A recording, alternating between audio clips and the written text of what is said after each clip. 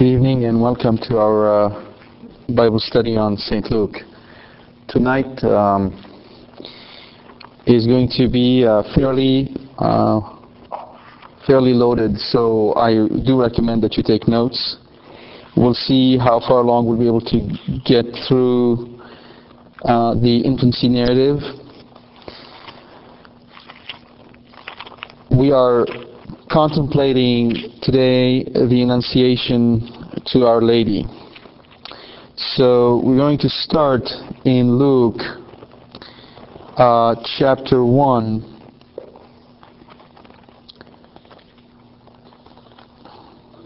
verse 26. Luke 1:26.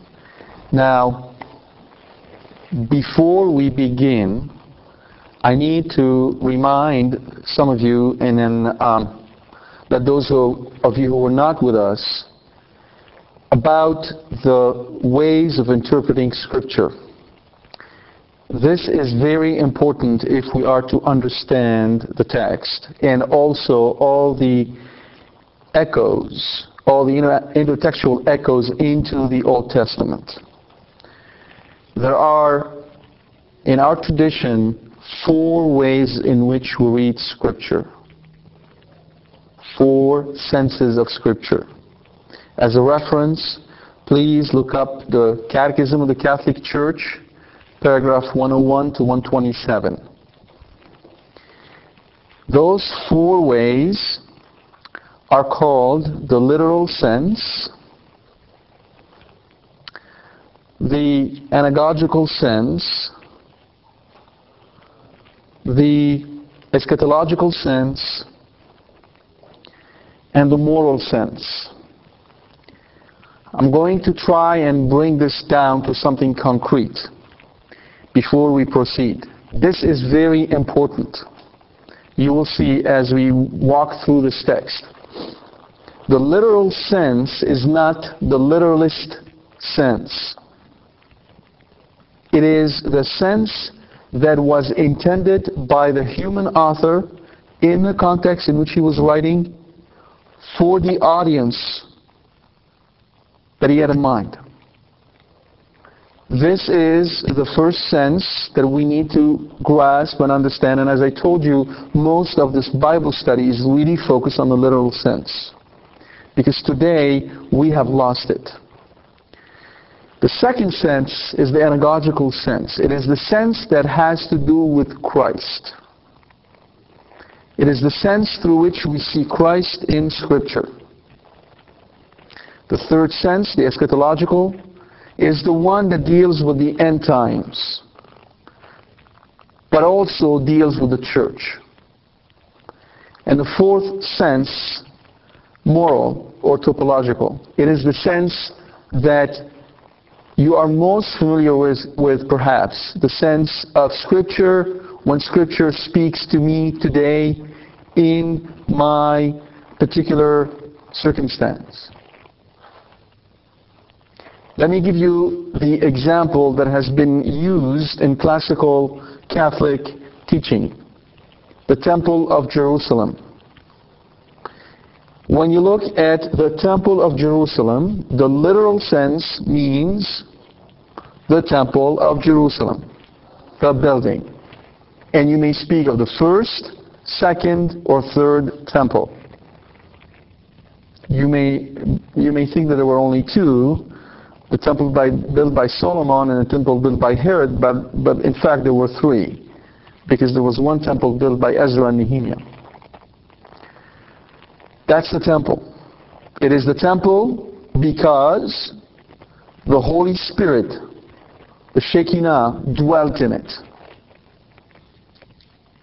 In the minds of the ancients, not only the Hebrews or the Israelites, but all ancients, the whole universe is a macro temple.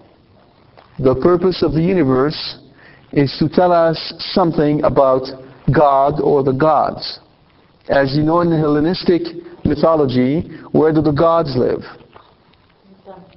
Right? They're up there in the clouds. And everything in nature points to them. So the nature and the cosmos are a place where we offer sacrifice to the gods. It's a macro temple. What is the temple? It's a micro universe. It's a miniature of the world. You understand? But it is not a miniature in our modern sense. It is rather a dollhouse where you teach your daughters to manage a house so that they are ready to manage a real house when they grow up. Why am I saying that? Because the destruction of the Jerusalem temple in 70 AD ended the Jerusalem temple itself, but points to what? The destruction of the whole world. Because what happens to the miniature will end up happening to the real thing. The temple in that sense was a sacrament that pointed to the whole universe. That's the first sense, the literal sense. And you see there is more to it than just a temple. There's all that baggage that the ancient understood very well and then we have lost. The second sense, the sense pertaining to Christ, is one where we say the temple is actually Jesus Christ. Where do we get that from? Well, from the Lord Himself. When He told them, destroy this temple and on the third day I will raise it. And John points out that He was speaking of His body, but they did not understand that. They took Him literally, but He was speaking anagogically. That was the second sense. And there's no contradiction between the two. The third one is the temple as the church. And the fourth is the temple as us. We are what St. Paul says? Temples of the Holy Spirit. So, the temple was destroyed in 70 AD. What happened to Jesus on the cross? His body was destroyed. What will happen to the church militant at the end of times? All of that will go away. What happens to us when we die? Our body is destroyed. What happened to the temple after Christ rose? It was renewed. It became the church. What happened to Christ when He died? He rose. His body was transfigured. What will happen to the church at the end of time? It will be renewed in heaven. And what happens to us when we die in Christ? We are transfigured. Four senses of the same word. No contradiction. And the key thing is that we, as Catholics, do not have to choose between one or another. All four apply. Do you understand that? Okay. This is going to be very important for this particular passage in Luke, but across the entire Lucan Gospel, as well as Acts. Because Luke is one who is steeped in Pauline theology. He is writing to an audience who has been taught, catechized by Paul, and he has all that background in mind when he's writing. So, as it is the case with most of the Bible, especially the New Testament, oftentimes what is most important is not what is said, but what is left unsaid or not said. What he does not mention explicitly tends to be extremely important. What happened to us as Catholics is that we have lost the context. We have to rediscover that so that Scripture can come alive. Now, in the 6th month, the angel Gabriel was sent from God to a city of Galilee named Nazareth. Galilee. That word evokes so much in the minds of the Jews. Let's recall what we said last time. Hebrews, Jews, and Israelites are not the same thing. Hebrews are descendant of Eber, the great grandfather of Abraham. As such, Muslims are Hebrews. because they descend from Ishmael, who is the son of Abraham. Israelites are the sons of Jacob, and Jews are the sons of Judah. Galilee is up north, in an area that belonged to the kingdom of Israel after the kingdom of David was split into two. The kingdom of David, the house of Jacob, that David personified, represented all 12 tribes distributed in the promised land, as Joshua, Jesus, allotted the land to all 12 tribes. After the death of Solomon, that kingdom was split into two, and we had the kingdom of Judah down south and the kingdom of Israel up north.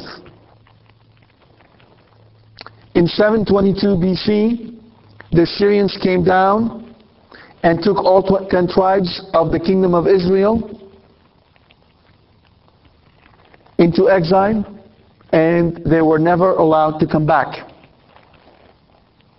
Later, in the 6th century BC, the Babylonians come down, destroy Jerusalem in the first temple, take the Jews into exile, but they were allowed to come back. Under Ezra and Nehemiah, they built the second temple, and that started the rule of the priesthood. Galilee is up north, between Galilee and Judea down south we have Samaria.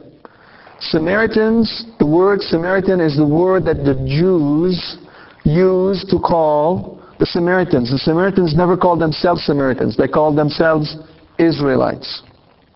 Samaritans was a derogative term that was used by them. Why is it important that it's Nazareth up in Galilee? What's the importance of Nazareth? Very briefly, Nazareth, the word comes from the root netzer, which means branch. And the prophets have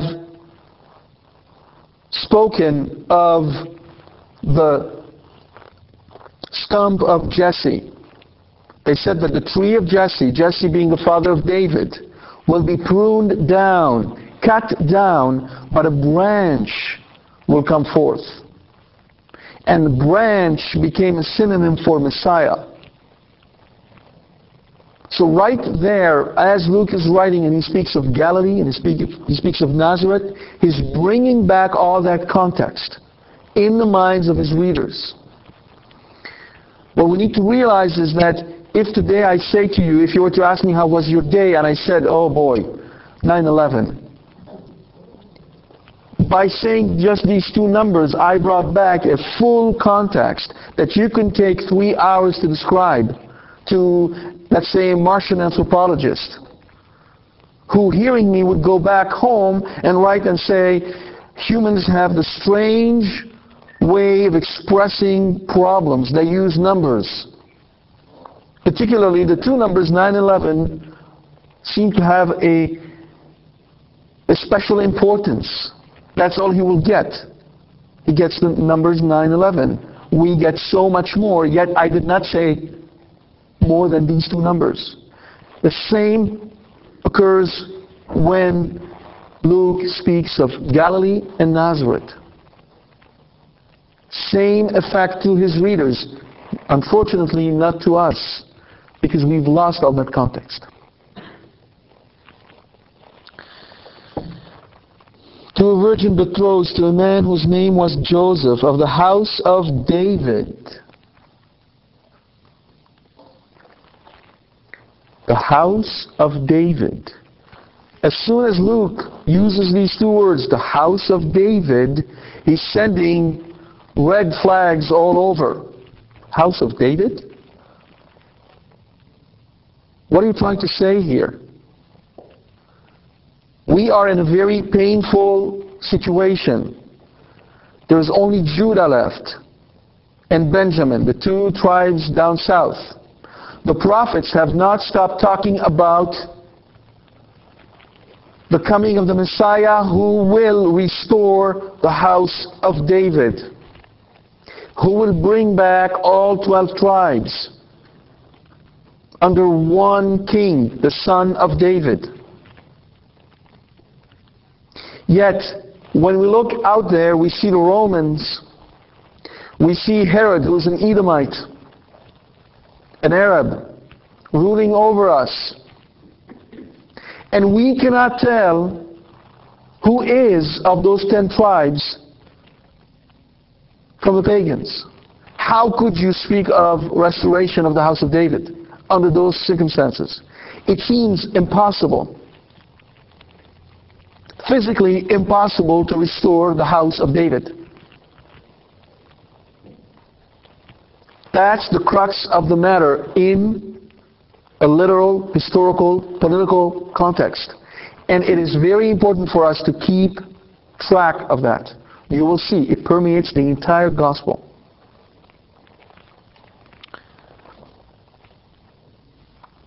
And the virgin's name was Mary, and he came to her and said, notice, Luke tells us the name of the virgin right before the angel's salutation. And he does that on purpose. Why? Because the angelic salutation is very special. It is actually unique in the Bible. This is the one and only time where an angel is going to salute a creature by a title, not by her name.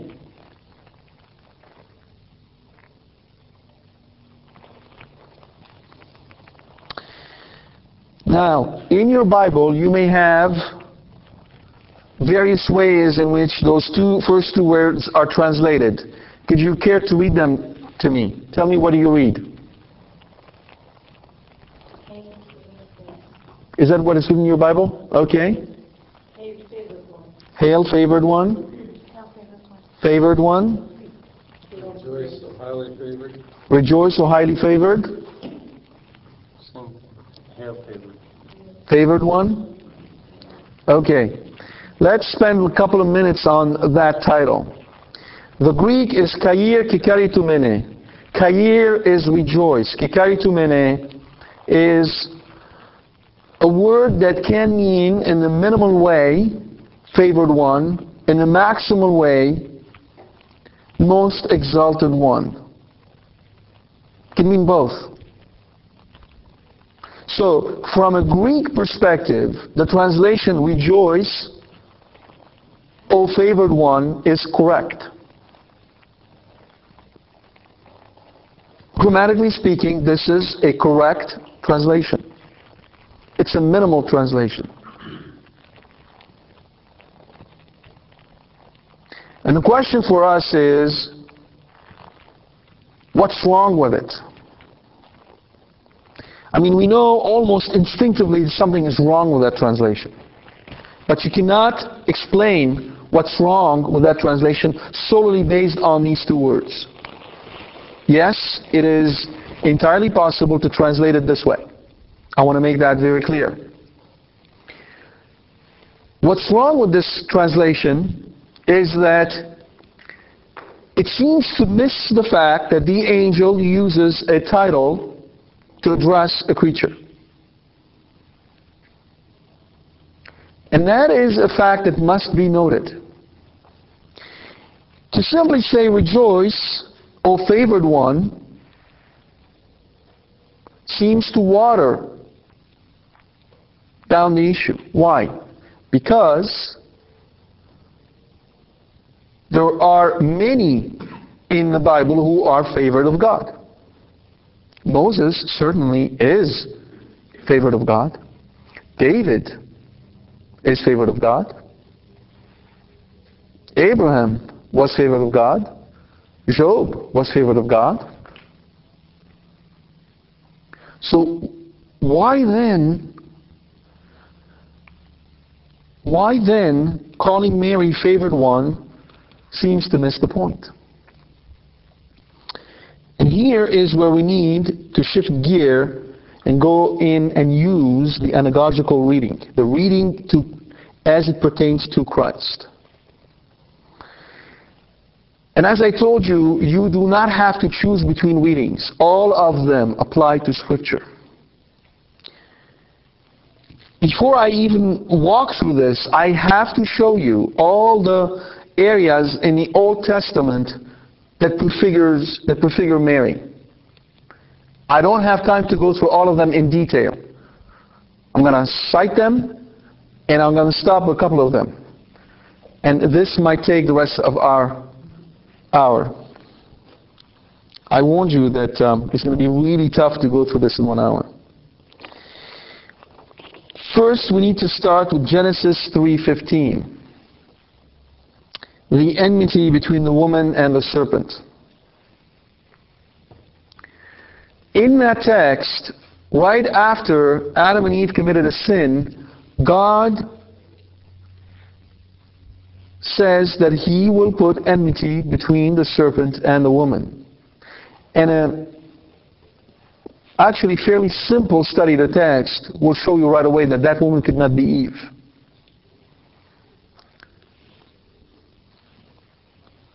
What's at play here when God says, I'm going to put an enmity between you and the woman? It means that you and the woman are going to be enemies. All right. Now let's stop and think a little bit, but what does it mean to be an enemy of Satan? But what does it mean to be an enemy of Satan? It means that you're going to be against Satan. But God adds something else. Between your seed and her seed, singular. And you, speaking to Satan, says that, let me just read the text so I don't...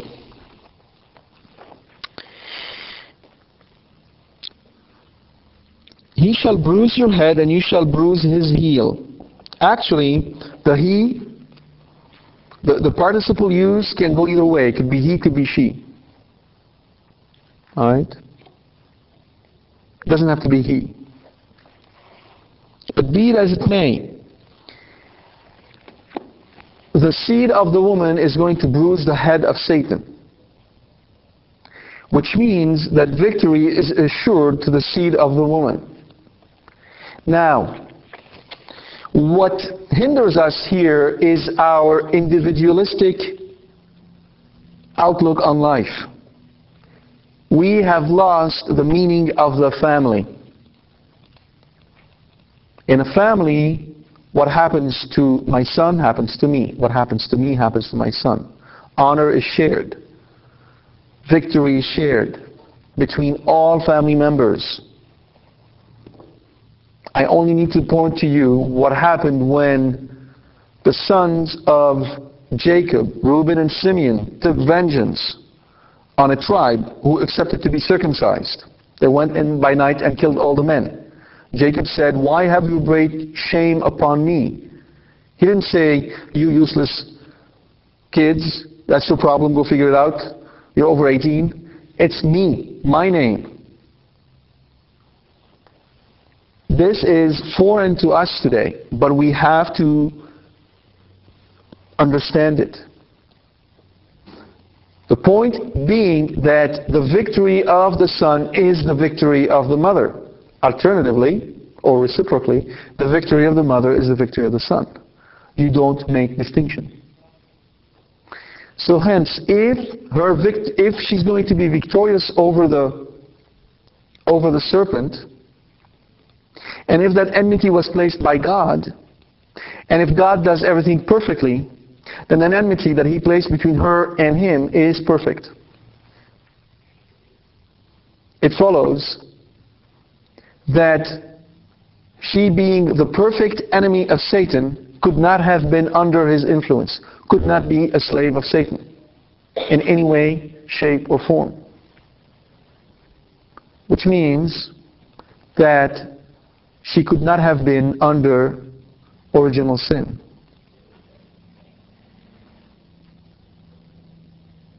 And from then we have the Immaculate Conception, that Mary was conceived without original sin. Now, does this mean that Mary did not need salvation? That Jesus was not her Savior? That was the issue that stopped St. Thomas Aquinas from accepting the Immaculate Conception. He had no problem with it, but he could not accept, nor the Church could accept, that Mary's Immaculate Conception could dispense her from being saved by Christ. So how do you reconcile both? Well, you do it keeping in mind two things. Number one, in a Hebraic mind, you are not saved from something. You are saved for something.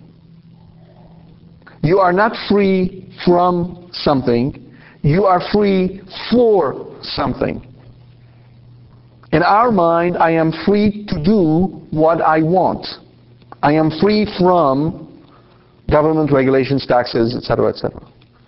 In the Hebraic mind, I am free to be able to do something, to be able to obey, to be able to love. Hence, salvation is not simply being free from sin. It is being able to reach heaven.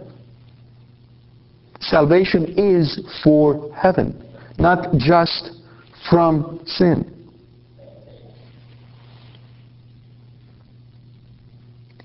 With that in mind, we see that there are actually two ways that one can be saved. One can be saved after committing a sin. One can be saved before. And the way we represent this, we say, suppose there was a man running in the forest, and there's this big hole. And he falls into this hole. And this other man comes and pulls him out of the hole. Now suppose there's another man running in the forest, and right before he falls into the hole, that man stops him. Weren't both men saved? They were. Both men needed this Savior. One after he fell in the hole, the other before. Both could not have escaped the hole without the Savior. Now let me ask you a question. Who do you think would be more grateful? The one who had fallen into the hole and was pulled out, or the one who did not? So who do you think would have a greater appreciation for that salvific act? The one who fell into the hole, or the one who did not? Did not. If I can spare you from a pain, won't you be doubly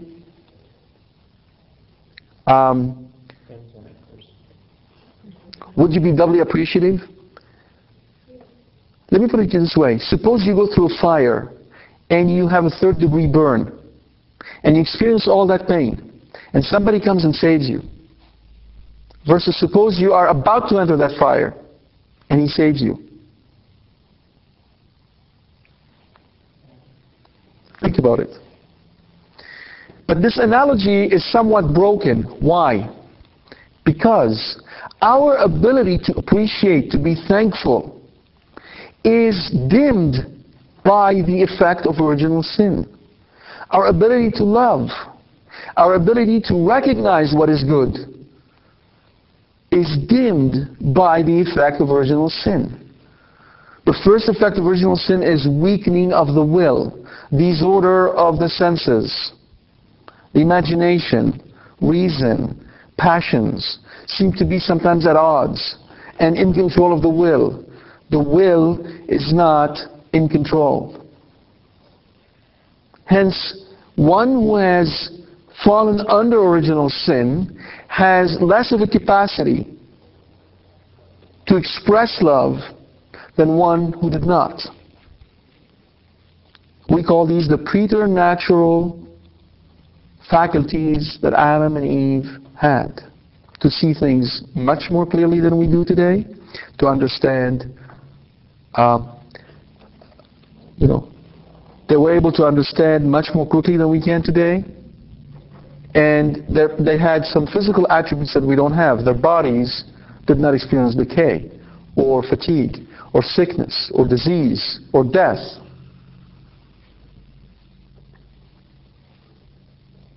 Mary, by virtue of her Immaculate Conception, has a much greater and much deeper appreciation of God, her Savior, as she calls Him in the Magnificat. So yes, Jesus Christ is her Savior. More so perhaps in her case than in ours.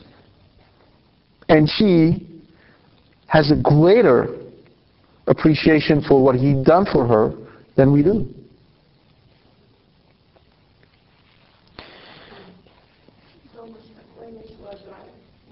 I'm sorry? Saint Thomas Aquinas was right about this, right? Yes, Saint Thomas Aquinas had no problem with thinking of Mary being immaculately conceived, but he could not accept the arguments presented to him that tried to do away with her need of being saved. Right? Because that takes away from the salvific act of Jesus Christ that extends to all. All are saved by, in and through Jesus Christ. Right? It was the argument that he could not accept, not the idea.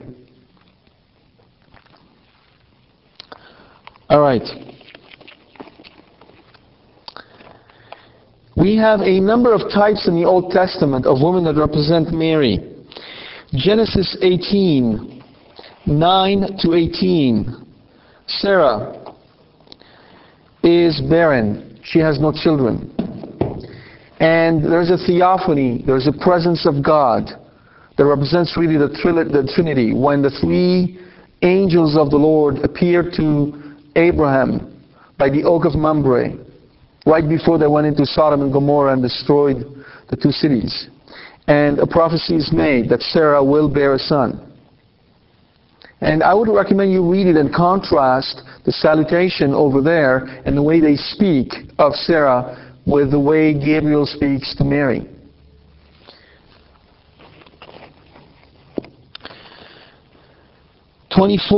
Genesis 24, 58 to 60.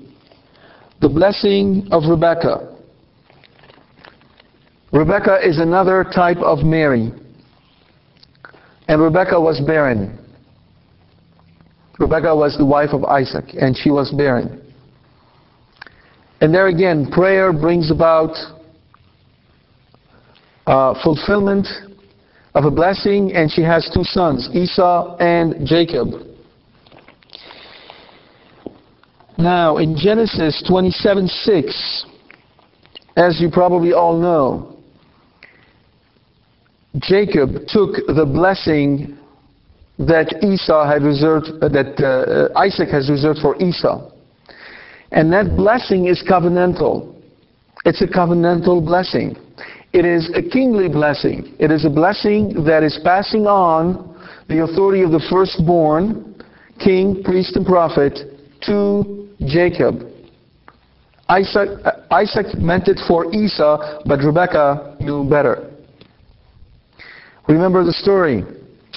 She tells her son Jacob to bring her his offering, and she would prepare it.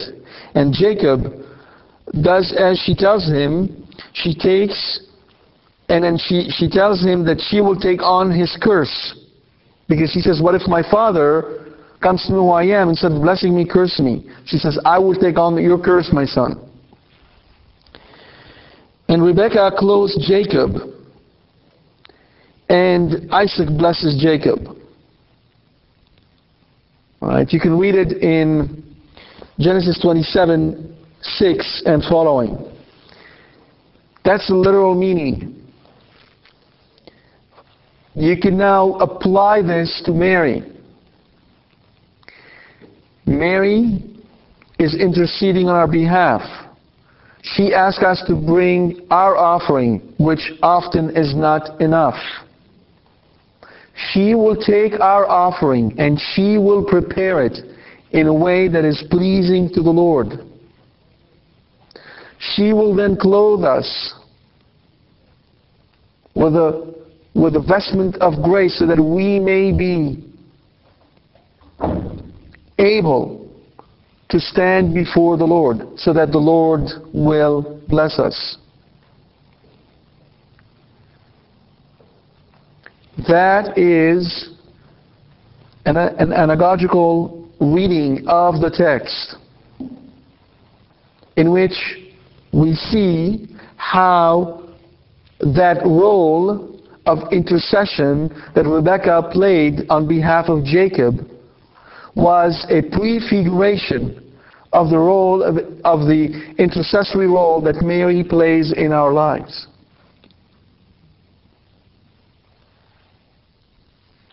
And as I told you, you do not have to choose between one or the other. Both apply.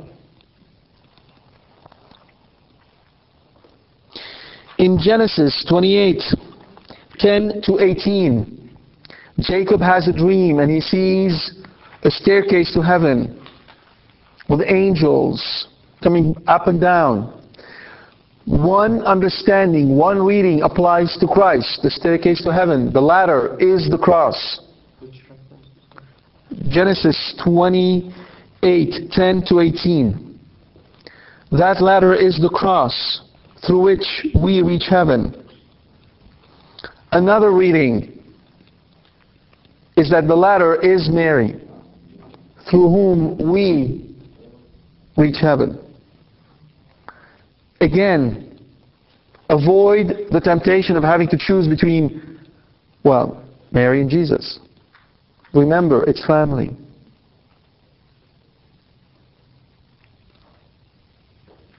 I take nothing away from Christ when I magnify His mother.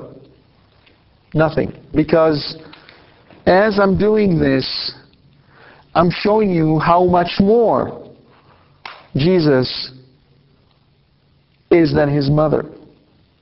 So if I show you the beauty of Mary, how glorious she is,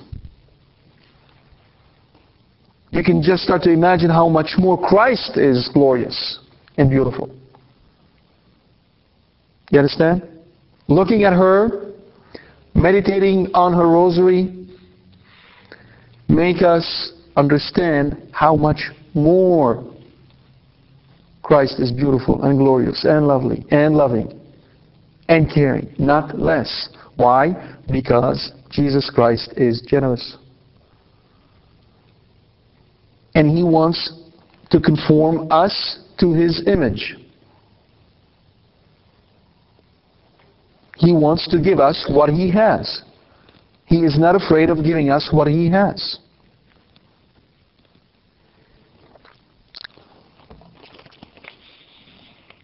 Genesis 28:31. Rachel, the wife of Jacob, is barren. All this barrenness, this natural barrenness that we saw also with Elizabeth, is a representation of the inability of the Old Testament to bring about life. There is Genesis 28:31. 29. Try 29. I scribbled something here. Try 29:31. It brings about, it's unable to bring about life. And God has to supplement where nature has fallen through prayers to a supernatural intervention in order to bring about life. It is a mini catechism about what is going to happen in the New Testament. Okay? In all the case of these women, these saintly women, these holy women, these are not, run-of-the-mill women. These are very holy women. Okay? We have bareness that God heals. In the case of Mary, there is no such thing as a bareness. There's virginity. Now, virginity today has become an issue because it is solely linked to sexuality. Somehow, people may be led to think that the reason why we speak of her virginity is because we think that virginity is pure and clean and sex is dirty. That's so, nothing can be further from Catholic teaching about human sexuality. Nothing.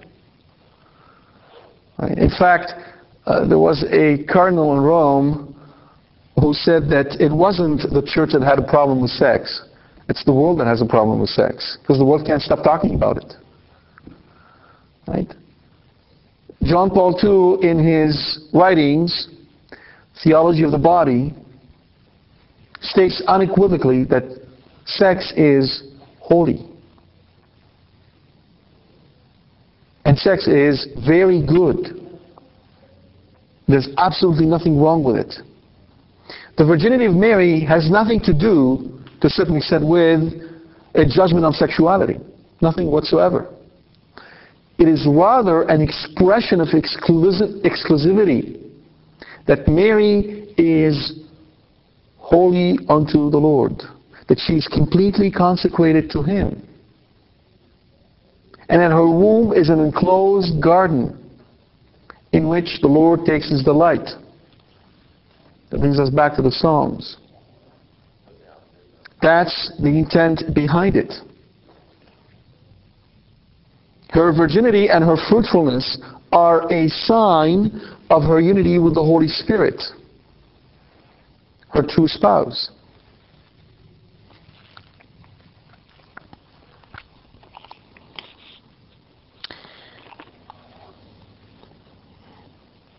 Now, Book of Judges, chapter 4, 4 to 10. Deborah. Deborah is a prophetess and a judge of Israel. And Barak is a commander of the army who has to go to war. And he tells her, I will not go to war without you. Which is what we say to Mary in our spiritual warfare. I shall not do war. I shall not go to war without you.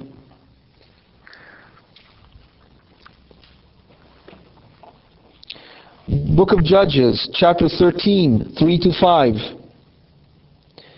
The Annunciation to Korea's wife, Samson's mother.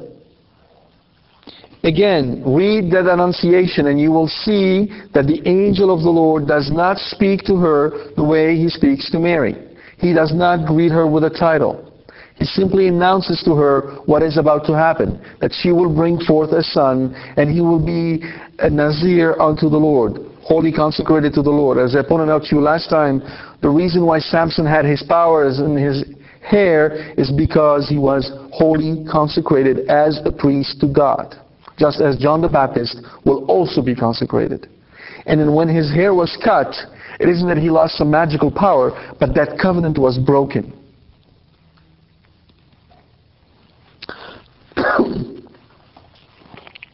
Ruth. Read the book of Ruth if you've not read it. She's a Moabite. She's not of the chosen people. But she tells her mother-in-law, wherever you go, I will go. Your people will become my people. Again, anagogically, Ruth is Mary. Why? Because she is a foreigner amongst the children of Adam who have contracted original sin. She has not. And yet, she lives among us and she suffers so that we may attain salvation. Just as Ruth goes with her mother-in-law and works all day long in the field collecting wheat, collecting barley basically, so that she can feed her mother-in-law. Okay? And Ruth ends up being in the lineage of David by marriage. First book of Samuel, Anna, wife of Anna, who's barren. And we should stop and look at her prayer, or her canticle, which is in the first book of Samuel, chapter 2, verse 1 to 10.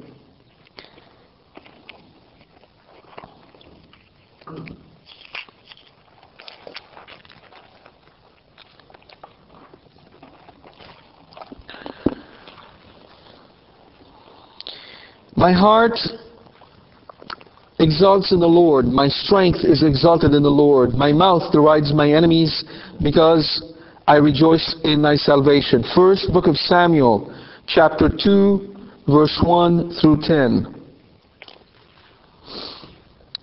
There is none holy like the Lord. There is none besides thee. There is no rock like our God. Talk no more so very proudly. Let not arrogance come from your mouth. For the Lord is a God of knowledge, and by him actions are weighed. The bows of the mighty are broken, but the feeble gird on strength. Those who are full have hired themselves out for bread, but those who are hungry have ceased to hunger. The barren has borne 7, but she who has many children is forlorn. Why 7? The covenant. Always the covenant. 7 is a sign of the covenant. Why? Because in Hebrew, to make a covenant, is to sever oneself. That's why 7 is so important. That's why God created the world in 7 days. The covenant. Incidentally, French has a very happy word for covenant, because the word covenant in French is alliance, and alliance is the wedding ring, which brings in a very strong way the meaning of marriage, a covenant. Okay? So this, my ring, is an alliance, is a covenant in French. So you can see from this canticle that hers is very close to the Magnificat. That Mary is borrowing from Old Testament imagery, and she's going back to Hannah for very good reason. Hannah will bring forth Samuel. Samuel is not a Levite. He is not a priest. But Hannah will consecrate her son to the priest Eli, and by that consecration, by that adoption, he enters the priesthood. Eli had 2 very corrupt sons, and God told him that he would take the priesthood away from him, and during a battle, the Ark of the Covenant was stolen, his 2 sons were killed. When news is brought to Eli, he falls back and dies. And so Israel is left without a priest. But if it wasn't for Hannah, who prayed, who brought forth a son who was able to be the first judge for his people Israel, to be the last judge, of his people and guide them, the people of Israel would have been in disarray. And it is Samuel who prepares the kingdom. It is Samuel who anoints the king. And both are sent to the temple. Both are brought to the temple. And this is reminiscent of the finding in the temple. Right? Jesus was consecrated to God, as we saw last time with that sentence, "Holy unto the Lord." And when a child is consecrated to the Lord, when he reaches the age of 12, he enters into a form of seminary to become a priest. And from 12 to about the age of 30, he's basically preparing to be a priest. And he starts to be a full priest at the age of 33. That's why when Jesus is 12 years old, he stays behind in the temple. He is consecrated unto God. So again, we see that typology between all these women, all these figures of the Old Testament who point to Mary. And so we see Mary across the entire spectrum of the Old Testament, not literally, but anagogically and eschatologically.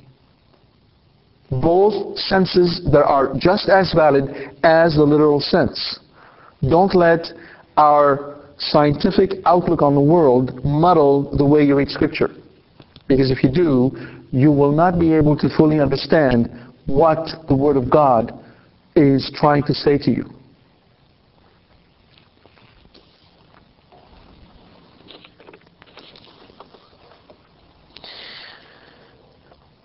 (1 Samuel 25, 24 to 31, and 41 to 42. Abigail. Abigail is married to an idiot who was a very rich man, and David and his men were protecting him and did not try to steal away from his herds or feed on his wealth. David sends his men to ask for some food, and he derides them. He laughs at them. And they go back and tell David, and David says, each man to his sword. And he takes 400 men with him, and word comes to Abigail, who immediately get up, take 200 loaves of bread, a full meal, and go, and she bows before David and makes intercession on behalf of her husband. And that is pleasing to David, and he accepts it. And afterwards, her husband dies, and David takes her as his spouse, and she says, I am the servant of the Lord. She is again an image, a prefiguration of Mary, who oftentimes will intercede on our behalf even when we are not asking her to do so.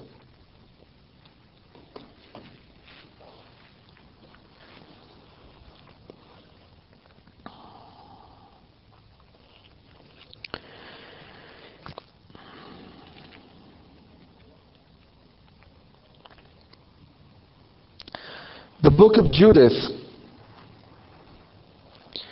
especially chapter 9, the prayer of Judith, and 13, verse 4 to 6, her prayer of victory. Read the book of Judith. And again, see it not only in the literal sense, but in the eschatological sense, in the sense that applies to Our Lady.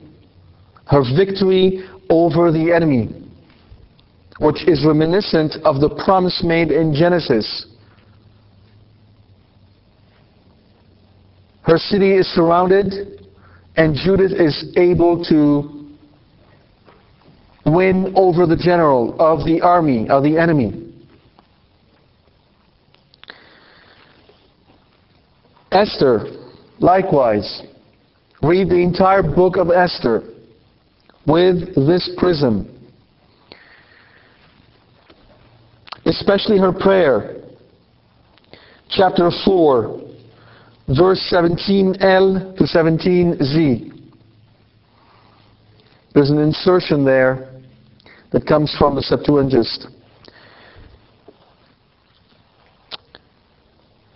And 2 Maccabees, chapter 7, verse 20 to 24, where we see this woman who is standing before the Roman emperor, and she is encouraging her 7 sons to undergo torture rather than renounce their faith.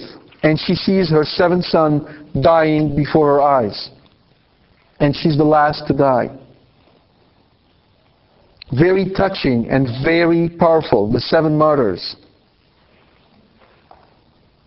Again, a picture of Mary, whose maternal solicitude is not about our physical comfort. It is about our souls and our salvation. Also, Mary before the cross, seeing Jesus dying for 3 hours and willingly offering Him as a sacrifice to the Father.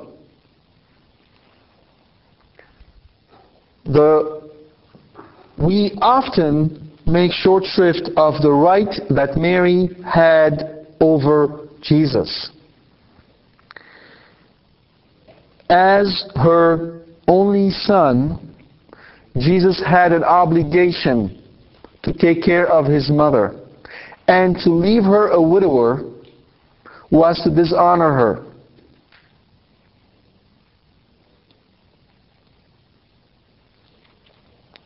We need to keep that in mind when we read the crucifixion in John, because we can start to understand her participation in the suffering of Christ.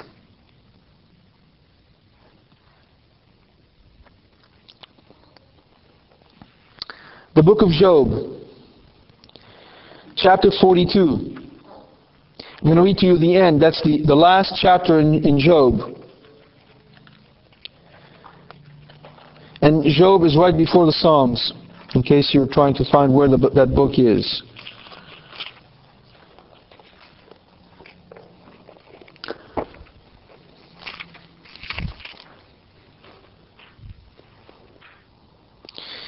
Verse 7.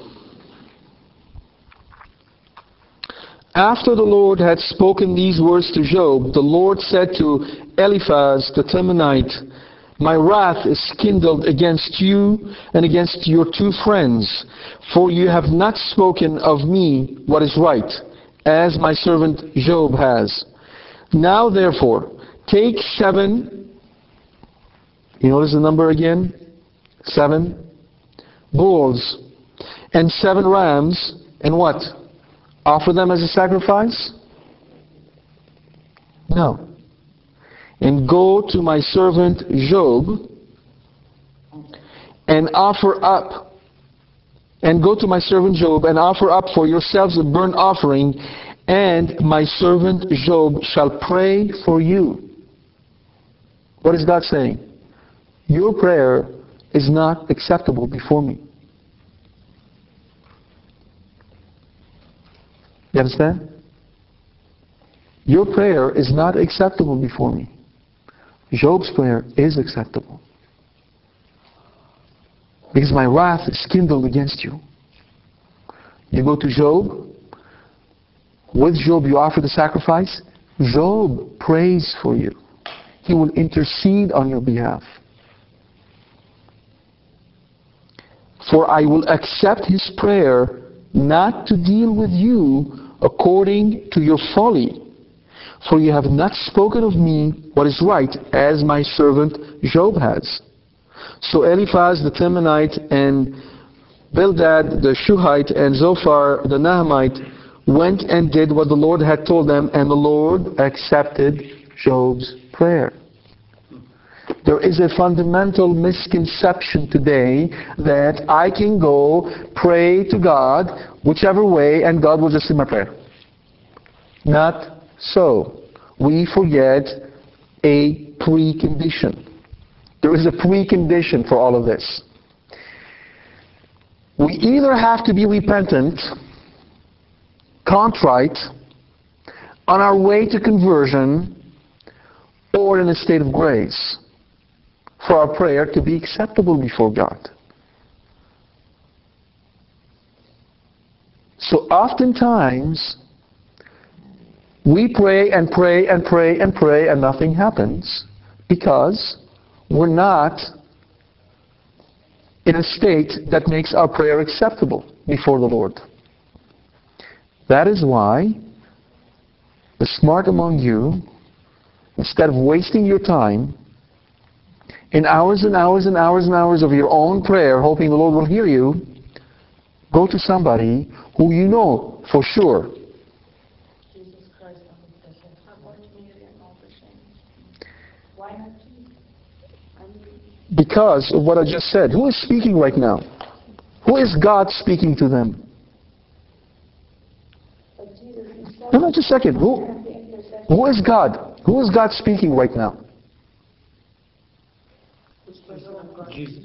The second person of the Trinity. He's telling them, if you come to me, I'm not going to accept your prayer. Right, but he said it in the New Testament. Don't contrast new and old as if what is in the old doesn't apply in the new. He said, I have come to do what? To fulfill the law. He didn't say, I came to abrogate, deny, but to fulfill all the law. Now, Rose, let me answer your question, which is a good question. Jesus said, but I am the one who intercedes before my Father on your behalf. Absolutely. We have only one intercessor before God the Father, our Lord and Savior Jesus Christ. There are no others. No others. Have I made that very clear? But Jesus didn't say, you can come to me willy-nilly. In fact, if anything in the New Testament, he is most of the time saying the opposite. The parable of the 10 virgins is a very good example. 10 virgins waiting for the bride, who is the Lord. 5 were foolish, says the Lord, and 5 were not. 5 were wise. He accepts the prayer of 5 of them and rejects the prayer of the other 5. Right? Just because they weren't ready. My point, precisely. However, that does not mean that we can't rely on someone else's intercession, who we know is ready. Do you see the point? If I am not ready, I want something from God, and I know I'm not ready,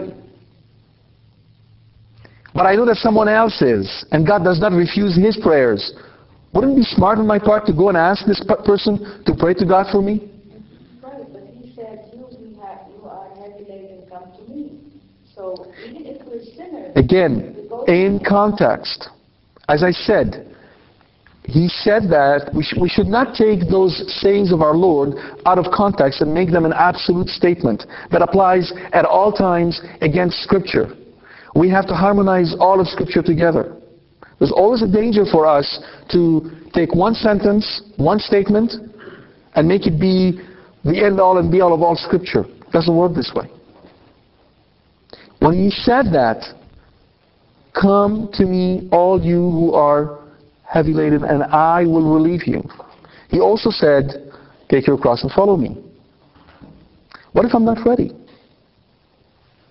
What I'm trying to point out to you is God's mercy is so great that even when I'm not ready, even when I cannot pray, if I know to go to someone else who can, he will listen. I'm not taking away from his mercy. I'm adding to it. I'm showing you how merciful he is. Because under this other scenario, unless I am ready, my prayer is not acceptable. Unless I am converting, my prayer is not acceptable. I am alone. There's God and me, and that's it. You understand? But here, what we're saying is if I know of someone who knows how to pray, who knows how to intercede, who knows what to ask for, who has God's ear, so to speak, wouldn't I go to that person? Because in the final analysis, the question is this: who among us here know what to pray for? How do we know that our prayer is acceptable? Who can say with certainty that when I pray for that Cadillac, I'm going to get it? Or I won't? None of us can. But the Mother who is in heaven knows precisely what to pray for. And her prayer will not be rejected. So Job is a prefiguration of Mary, because his prayer was acceptable to the Lord, whereas their prayers were not. And so I am not saying to take this and again make it an absolute that, only Mary's prayer is acceptable to the Lord. That's not what I'm saying. Nor am I saying that when I pray directly to Jesus, he's not going to hear me. That's not what I'm saying either. I want to make that very, very clear. What I'm saying is that there's one thing I know with certainty. And that is, he will not refuse his mother anything she asks him for. That I know. And if I'm smart, I act on that knowledge. And God will appreciate that I trust enough in him to know that he gave me his mother. That's what I'm saying.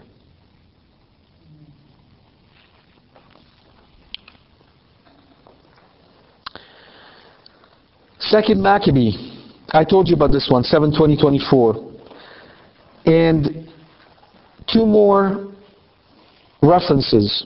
Sirach 6:18-31 and Wisdom chapter 9.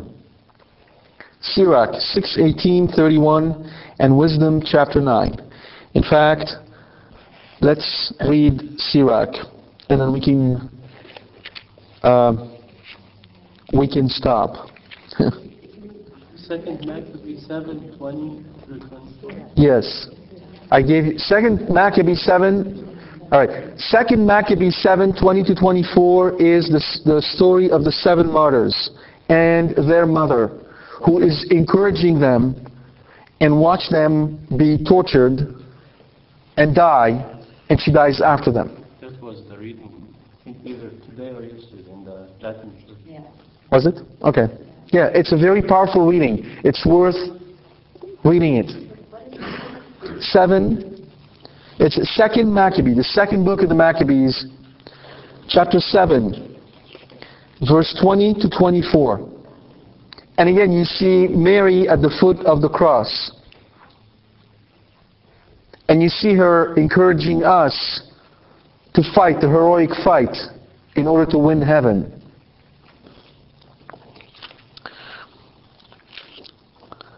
Sirach 6:18-31.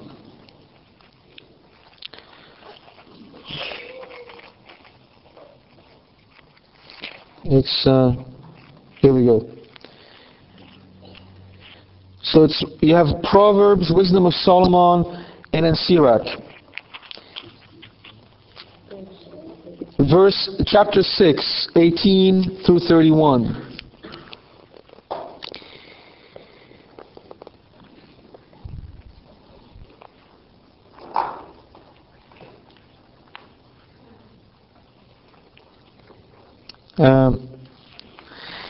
My son, from your youth up, choose instruction, and until you're old, you will keep finding wisdom. Now, the beautiful thing about it is that wisdom, both in the Aramaic, I believe, but at least in the Arabic and French, is feminine. La sagesse. It's feminine. In English, we lose that. Come to her, but thankfully they bring it up in the translation. Come to her, meaning wisdom, like one who plows and sows, and wait for her good harvest. For in her service you will toil a little while, and soon you will eat of her produce. She seems very harsh to the uninstructed. A weakling will not remain with her. She will weigh him down like a heavy testing stone, and he will not be slow to cast her off. For wisdom is like her name, and is not manifest to many. And that is something that I find to be absolutely true every time I speak about Mary. I have come to accept, even though I cannot explain it, that God chooses to reveal his mother to whomever he pleases. And it is not true that he reveals her to all. And certainly not to the same depth. Why? I don't know. But it's been now, I've been doing it now for 10 years. It's an experiential thing that I've seen happen over and over and over and over. Why? I have no explanation.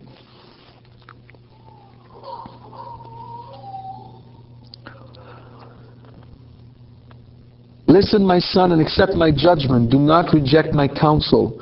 Put your feet into her fetters, and your neck into her collar.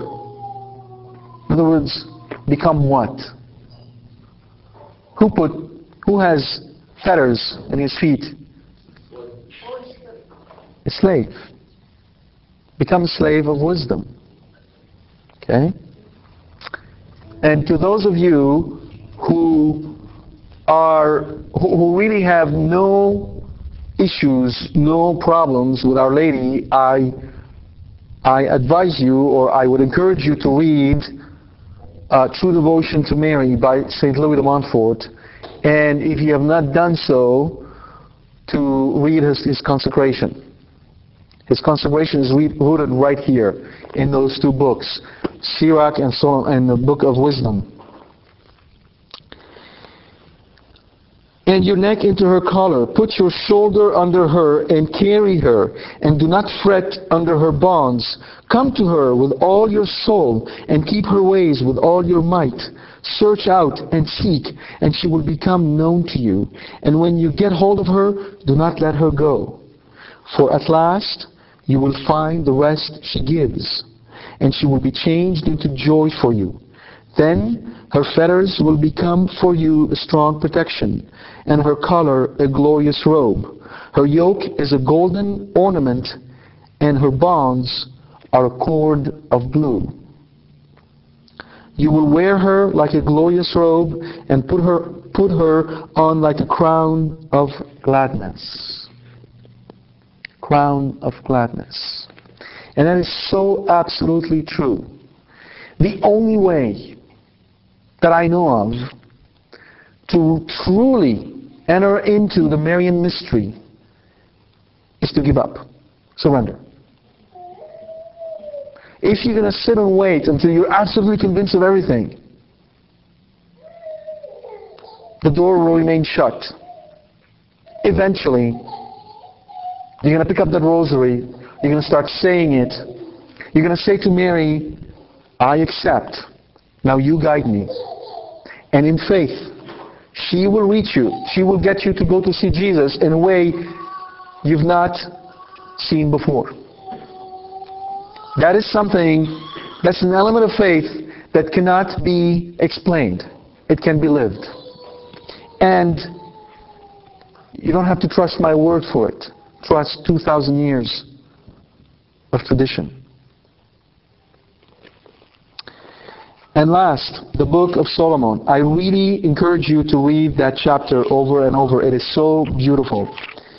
The Book of Solomon, if I can find it.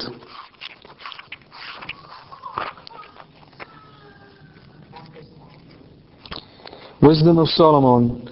Let's go to chapter 9.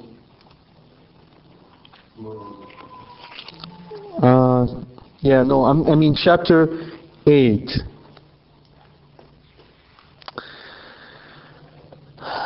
You can actually start a little earlier. Yeah, let's start a little bit earlier. About where is it? Just a second, I will tell you in a minute. I want to... Okay. Let's start verse 21, chapter 7.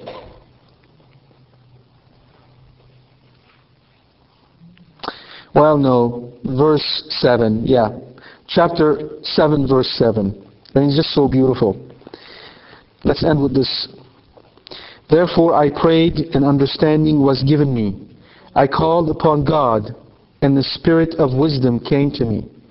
I preferred her to scepters and thrones, and I accounted wealth as nothing in comparison with her. Neither did I liken to her any priceless gem, because all gold is but a little sand in her sight, and silver will be accounted as clay before her. I loved her more than health and beauty, and I chose to have her rather than light, because her radiance never ceases. All good things come to me along with her, and in her hands uncounted wealth. I rejoiced in them all, because wisdom leads them. But I did not know that she was their mother. I learned without guile, and I impart without grudging. I do not hide her wealth, for it is an unfailing treasure for men. Those who get it obtain friendship with God. Commended for the gifts that come from instruction. May God grant that I speak with judgment, and have thoughts worthy of what I have received. For He is the guide even of wisdom and the corrector of the wise. Dropping down to verse 22. For wisdom, the fashioner of all things taught me. In her there is a spirit that is intelligent, holy, unique, manifold, subtle, mobile, clear, unpolluted, distinct, invulnerable, loving the good, keen, irresistible, beneficent, human, steadfast, sure, free from anxiety, all-powerful, overseeing all and penetrating through all spirits that are intelligent and pure and more subtle. For wisdom is more mobile than any motion. Because of her pureness, she pervades and penetrates all things. For she is a breath of the power of God, and a pure emanation of the glory of the Almighty. Therefore, nothing defiled gains entrance into her. For she is a reflection of eternal light, a spotless mirror of the working of God, and an image of His goodness. Though she is but one, she can do all things. And while remaining in herself, she renews all things. In every generation she passes into holy souls and makes them friends of God and prophets. For God loves nothing so much as the man who lives with wisdom. For she is more beautiful than the sun and excels every constellation of the stars. Compared with the light, she is found to be superior, for it is succeeded by the night. But against wisdom, evil does not prevail. She reaches mightily from one end of the earth to the other, and she orders all things well. I loved her and sought her from my youth, and I desired to take her for my bride, and I became enamored of her beauty. She glorifies her noble birth by living with God, and the Lord of all loves her. For she is an initiate in the knowledge of God and an associate in His works. If riches are a desirable possession in life, what is richer than wisdom, who effects all things? And if understanding is effective, who more than she is fashioner of what exists? And if anyone loves righteousness, her labors are virtues, for she teaches self-control and prudence, justice and courage. Nothing in life is more profitable for men than these. And if anyone longs for wide experience, she knows the thing of old and infers the things to come. She understands turns of speech and the solutions of riddles. She has foreknowledge of signs and wonders and of the outcome of seasons and times. Therefore, I determined to take her to live with me, knowing that she would give me good counsel and encouragement in cares and grief.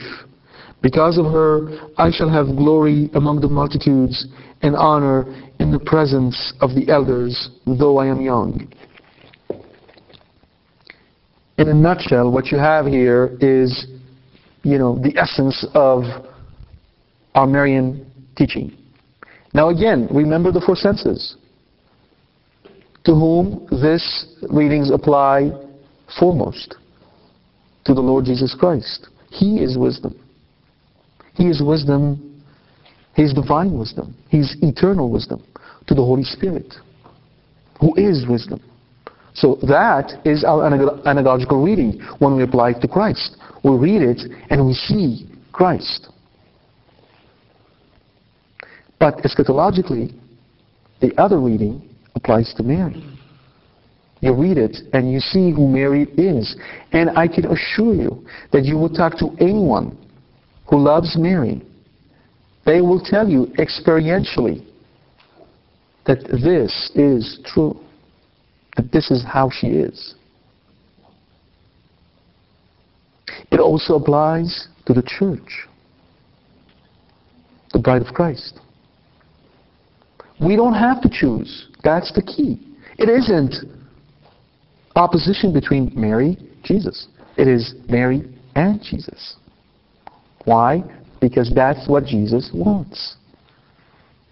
The Lord is not afraid that we glorify another creature when it is done in the proper perspective, just as we glorify the saints and the angels. So,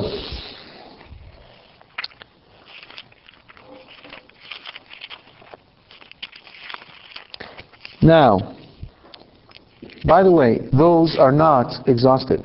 I have not exhausted all the references. I have not touched the Psalms or the Song of Songs. I have not even touched the prophets, Isaiah, Ezekiel,